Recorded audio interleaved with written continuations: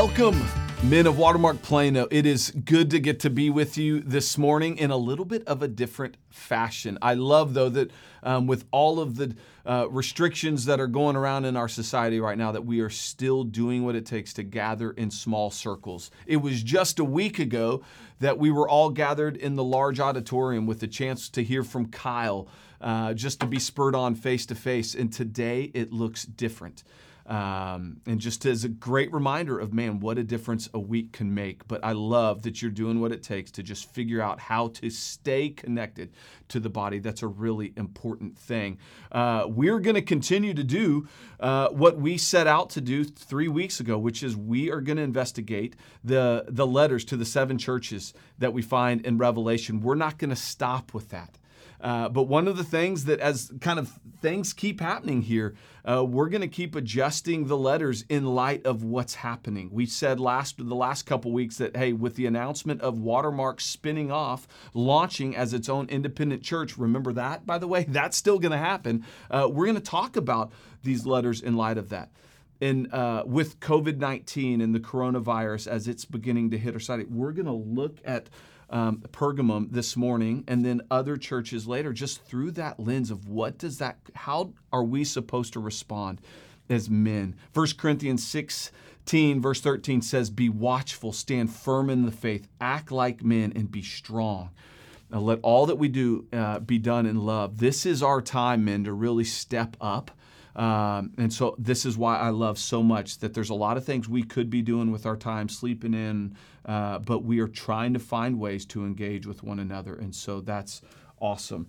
So we are in Revelation 2, verse 12 and 7 through 17 this morning, looking at the church of Pergamum. And we're going to, again, continue to go through what we've been doing, which is we're going to see Christ in the passage. We're going to see the commendation in the passage. We're going to see the correction as well as the confidence that we land in, all through the lens of coronavirus, we're launching as a Plano campus, and just who are we supposed to be? I know there's some people that don't go to Watermark Plano. We're still going to talk about, hey, this is what the church needs to look like during this time.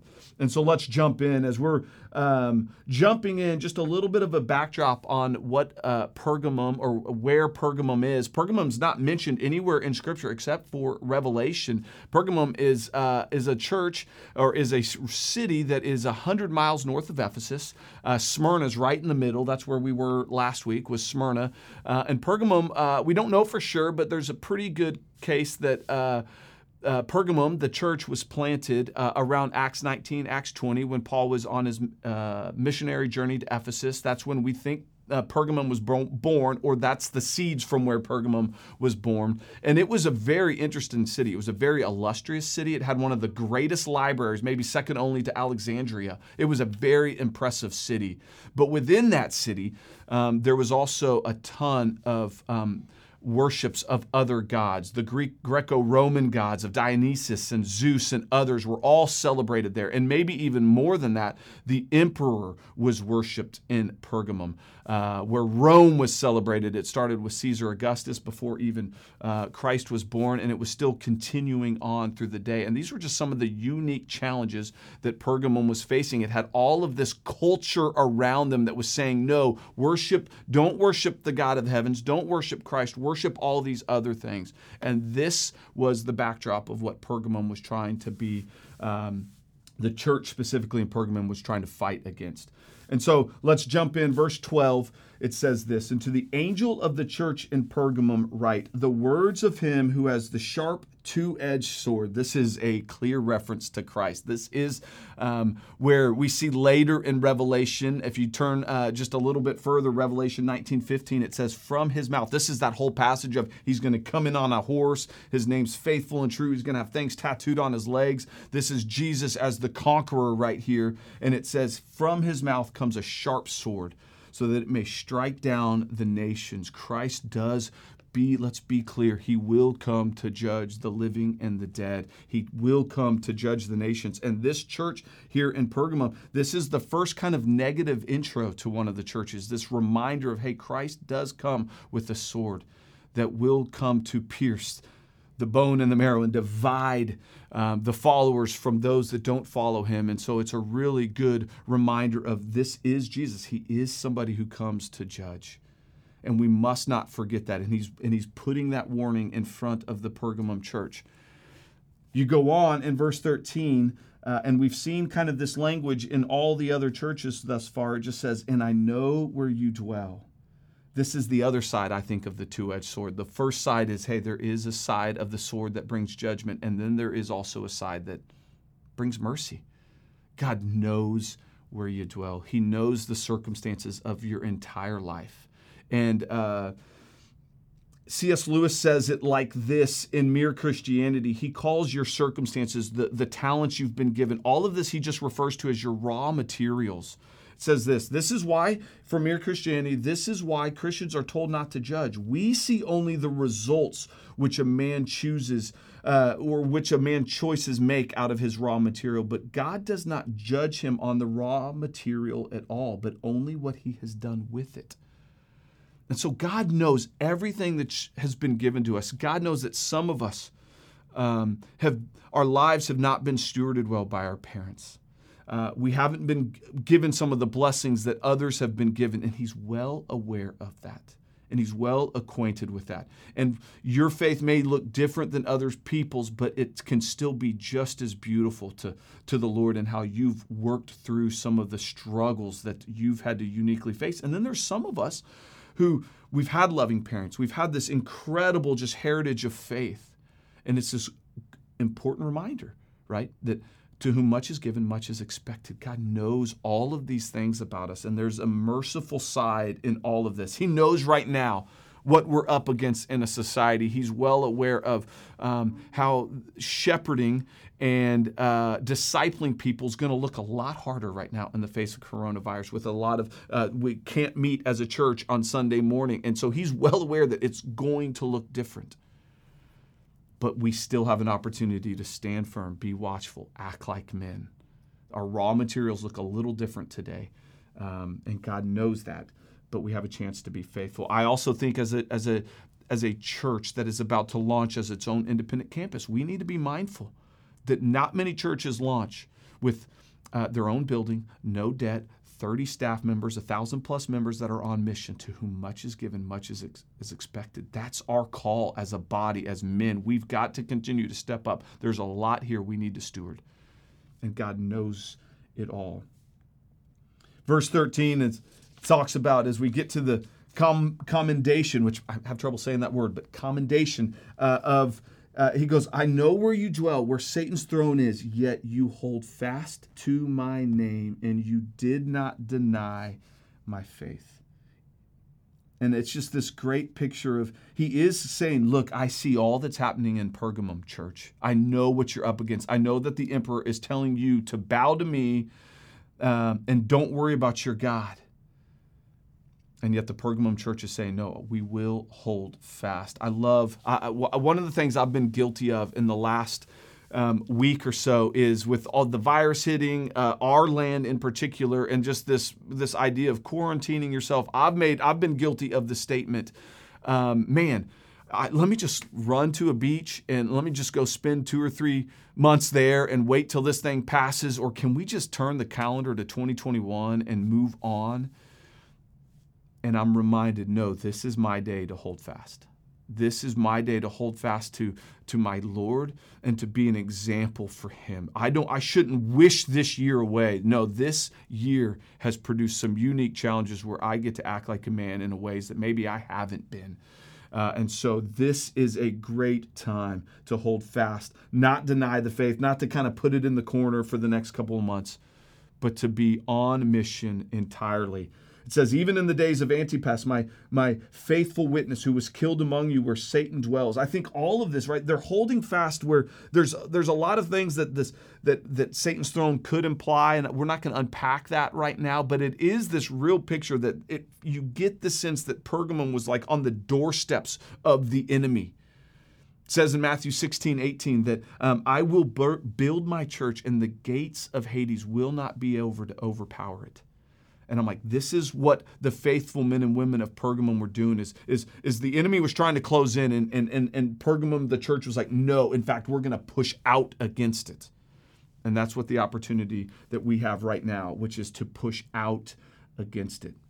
I love that with this idea of our campus launching as our own church, there's a couple of things, right? We're all in different headspaces as we're just trying to process what it means, or you may be just going, what does it mean to be the church where I'm at? I've thought of two things that I just think are helpful for people. One is there's something to do and there's something to be. The first to do is anything that you're processing through about your church or this church here is run with it to the Lord. If you're struggling with the Plano launch and what that might look like, run to the Lord with that. Go to His Word and be spurred on by what He has to say. Take your fears and concerns and put it before Him. Or if you're excited about it, it's like, what do I do with all this emotion that I'm like, how do I take it to Him and let Him begin to build into you how He wants to use you in the days ahead. The other thing that I just keep being encouraged by, regardless of what bucket you're in, whether you've got concerns or you're nervous or you're going to miss being connected to Watermark Dallas, I just would tell you that be really encouraged.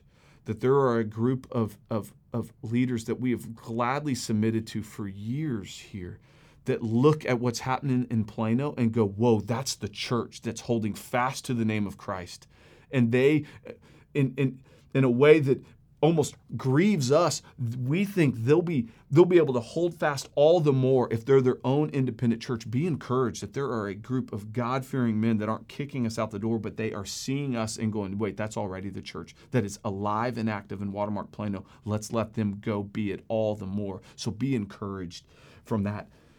I love that, man, there's so much that we can do. It says, Antipas, my faithful witness. By the way, that phrase, my faithful witness, that's a phrase that's attributed to Christ on either side of these chapters. Revelation 1, Revelation 3, Jesus is called the faithful witness. For that to be said of Antipas, oh man, I would long for that day for that to be said of me.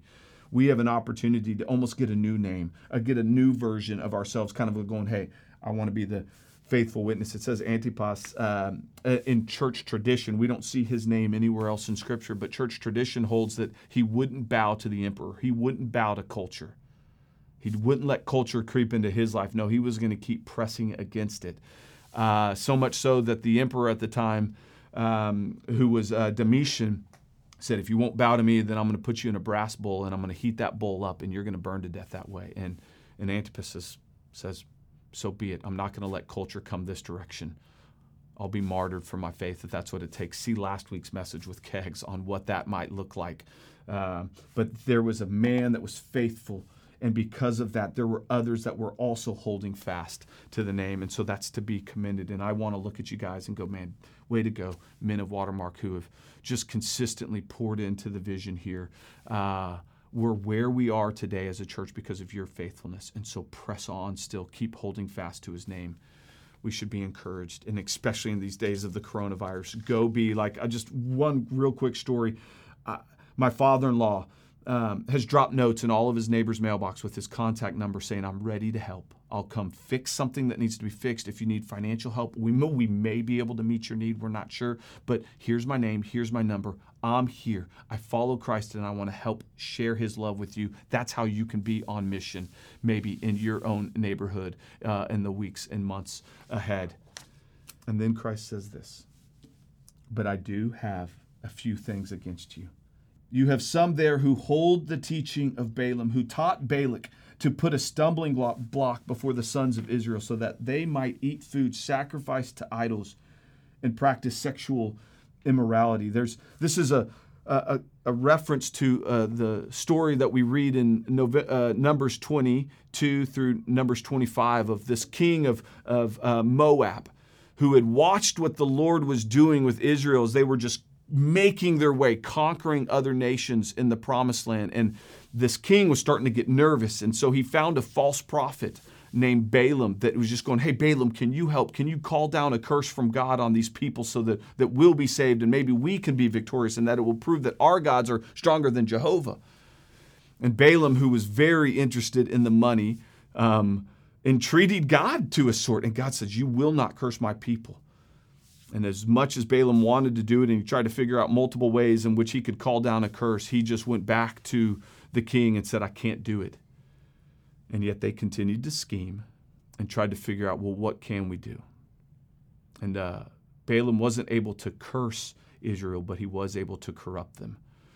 It says in 1 Peter 5:8 that we do have an enemy, and he comes as a roaring lion seeking someone to devour. He wants to devour us. And so it's got this image of, oh my gosh, he's coming big, he's bold, and it's obvious. But this roaring lion's favorite way to get us is to come as a sneaky, slithering serpent. See Genesis 3. And to just put things before our eyes, put whispers in our ears that we might slowly give in to the culture that's around us. This is how the enemy wants to corrupt you. This is the corruption of how Balaam got Israel taken out. He goes, hey, here's what we're going to do. Let's take some Moabite women. Let's put them in there. Let's bring some of the idol worship. This is a nation that struggles with idolatry, so let's put your idols in front of them.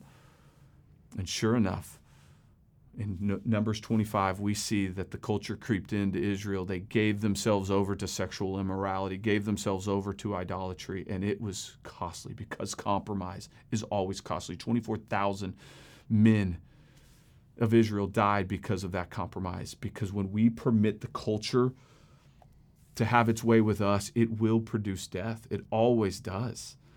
And it's something that we have got to be on guard against. Large church, the church in America is compromising sexually all over the place. We refuse to call sin now. Things that have been clear in Scripture, things that the church has held to for centuries, we now look at and go, hey, we're not going to call that sin anymore. We're watching that happen with the Methodist Church. They've split because one faction of that church wants to say, hey, homosexuality isn't a sin. It's okay. And look, if that's a sin that you're struggling with, I want you to know, hey, stand firm, be strong. It's okay. We're all struggling with different things. That doesn't mean you still can't be a faithful witness, but don't give in to it like much of the church is. Don't give in.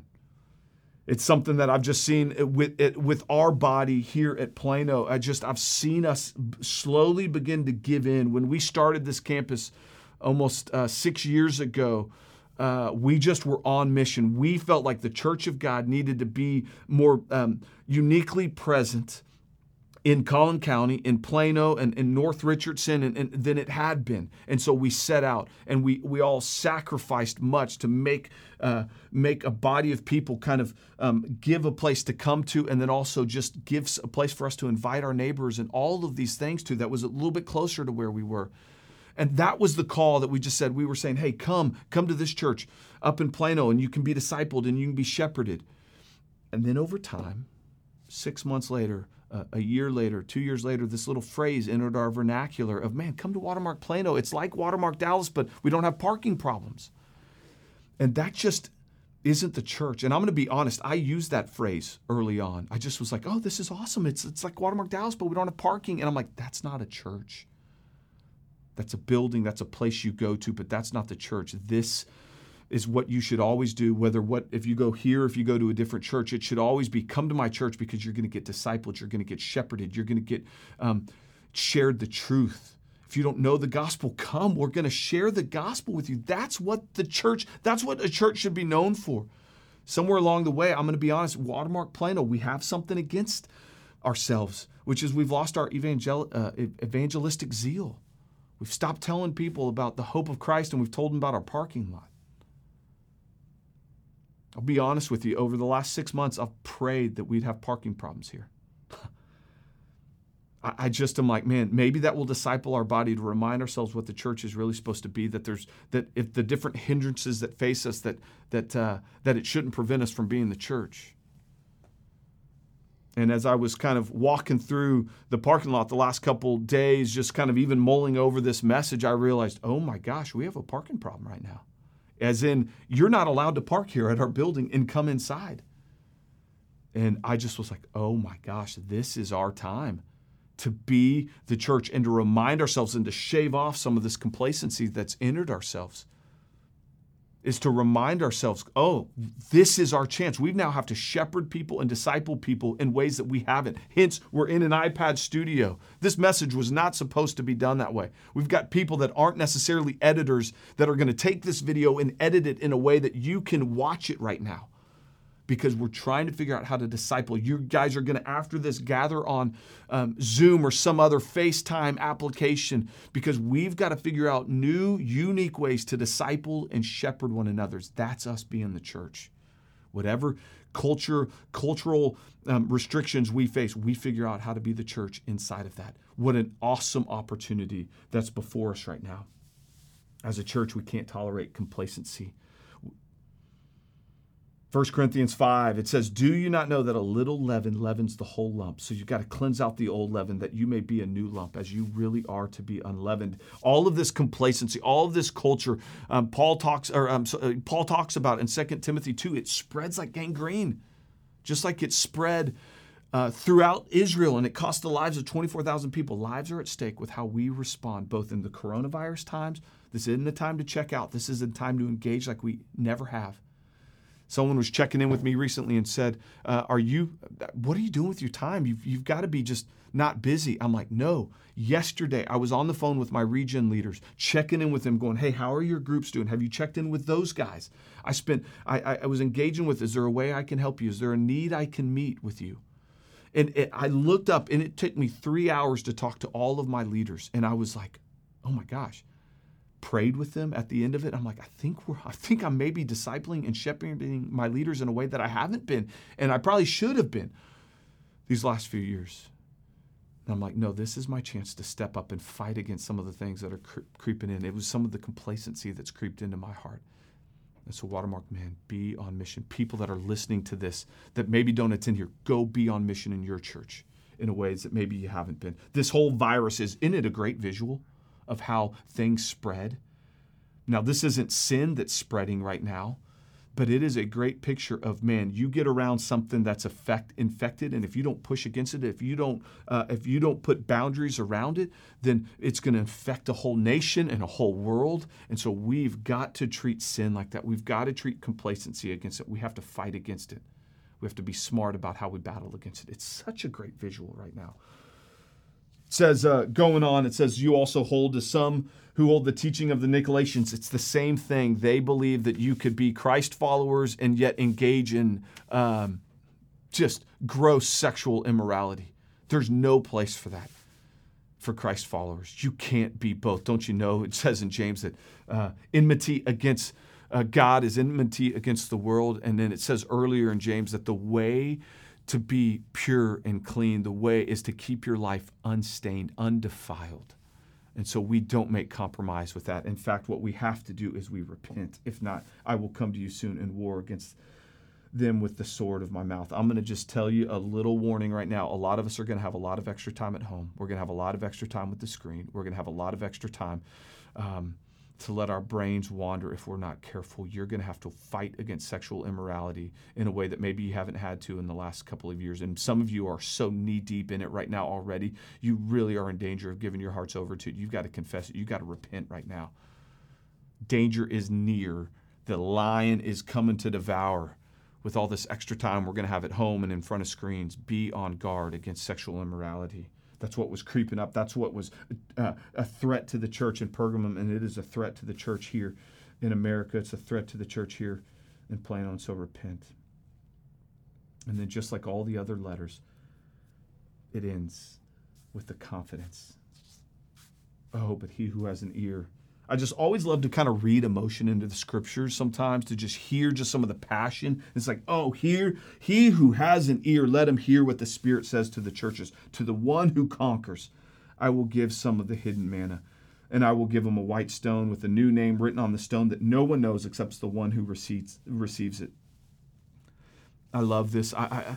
There's so many things in my life over the last 5 years as I've kind of come out of my gross sin and I've kind of pushed back against some of this stuff that I still struggle with. I'm still so prone to compromise. My heart is still prone to lust. My heart is still prone to run after different things that my flesh desires. and my wife knows this well. I've struggled with envy and being just jealous of other opportunities people have gotten. Kegler and some of the campus shepherds here know that really well. And one of the things that I think they've been encouraged by, and I've been encouraged as seeing growth in me, is that a lot of times I'm like, what I think needs to happen is I just need to go home. I need to sleep, and I need to wake up and get in the Word of God and let my Romans 12, my mind be renewed each morning. I need to go taste the heavenly manna. That's Exodus 16. It was this honey-flavored bread, and it's this picture of remind yourself, Jesus is the bread of life. Run back to His words. Run back to His words every morning and get your nourishment there. That's how you overcome, is you renew your mind and you're mindful of what happens. I love what, Josh talked about this a couple weeks ago, just that whole Nike. The whole Nike. I'm wearing my Nike shoes this morning to remind myself I can be someone that overcomes. Christ has overcome this world, and I need to run back to Him, the source of that overcoming. This little whole picture of the white stone, there's a lot of different ideas about it. I love all of them. White stones were what the Romans awarded to victors of athletic accomplishments, kind of the Olympics of the day. If you won it, you were given a white stone. Paul talks about, man, you run in such a way that you win the prize. Run in such a way that you overcome, you get the white stone. The white stone was used in the courtroom as a favorable verdict, that if you were to be acquitted, someone would raise a white stone. The jury would raise white stones in effect. One day, right, though the accuser, the enemy where Satan dwells, he'll be wanting to accuse you, I guess, with a black stone. Christ, if you know Him, He'll raise a white stone and go, I know this one, and He's dressed in my righteousness. The white stone, I read in other places, was what sometimes would be kind of your ticket, your entry fee in order to get to the feast. Is you'd hand a white stone in, and then you'd be allowed into the feast. It makes me think of the Feast of the Lamb, the feast that Christ is going to give us when we have officially overcome this world, and there's no more coronavirus, there's no more this, there's no more that. Well, Christ will be our ticket in, and we'll be like this picture of the white stone.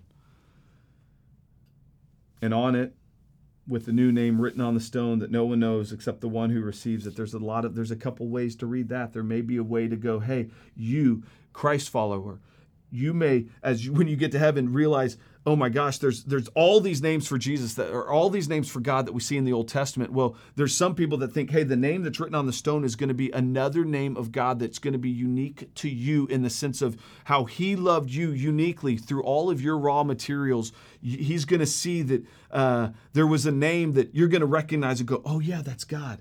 And you'll probably tell other people, look, here's another name of God. The other way that you can read this text is that you're going to be given a new name. We see this all throughout Scripture, right? Abram got a new name. He became Abraham. Sarai got a new name. She became Sarah. Jacob got a new name because he was a deceiver. No, God says, no, you are no longer going to be a deceiver. You're going to be a prevailer. And because of that, I'm giving you a new name. I'm going to give you the name Israel. Simon was given a name Peter. And it's interesting. I would encourage you to go look. There's instances in God's Word where you see times where Jesus calls him Simon, even though he has this new name. It's because Simon is acting like this fleshly form. He's still giving in to his fears. Simon kept sitting on the boat. It was Peter that walked on the water. Simon was the one that out of his flesh got scared and denied Christ in front of the servant girl. It was Peter that stood before the authorities in Acts 3, 4, and 5 and said, no, I'm not going to deny my Christ any longer. That was Peter acting as God always intended him to act. It was Simon that fell asleep when Jesus said, I want you praying for me. And it's Peter that in Acts we read praying for the church, looking to plant the church, being somebody that God could plant the church upon. And so look, men,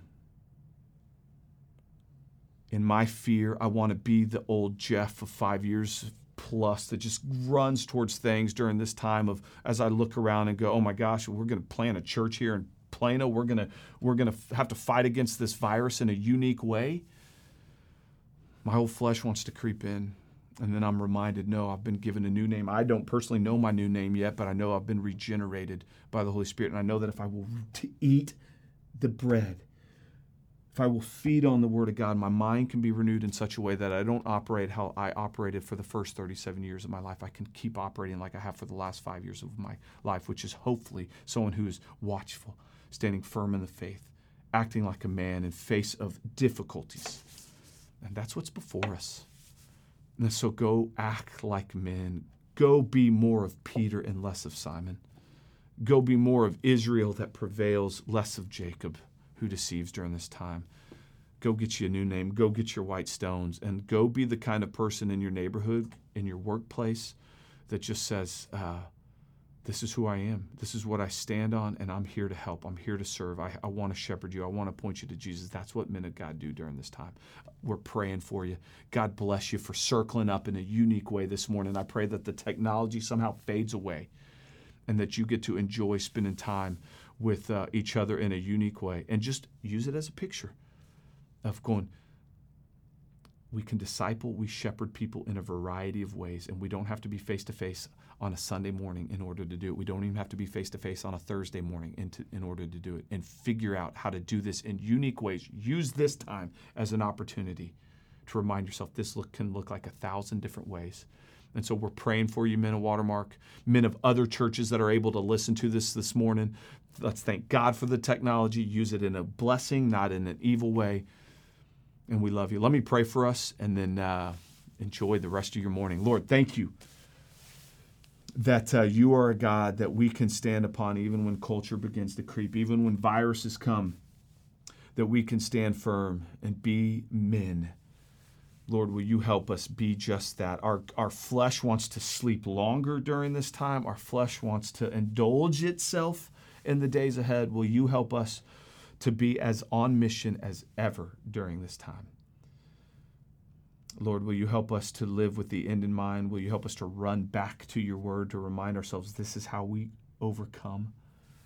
And will you just continue to remind us that all these troubles that we face right now, you've already overcome them.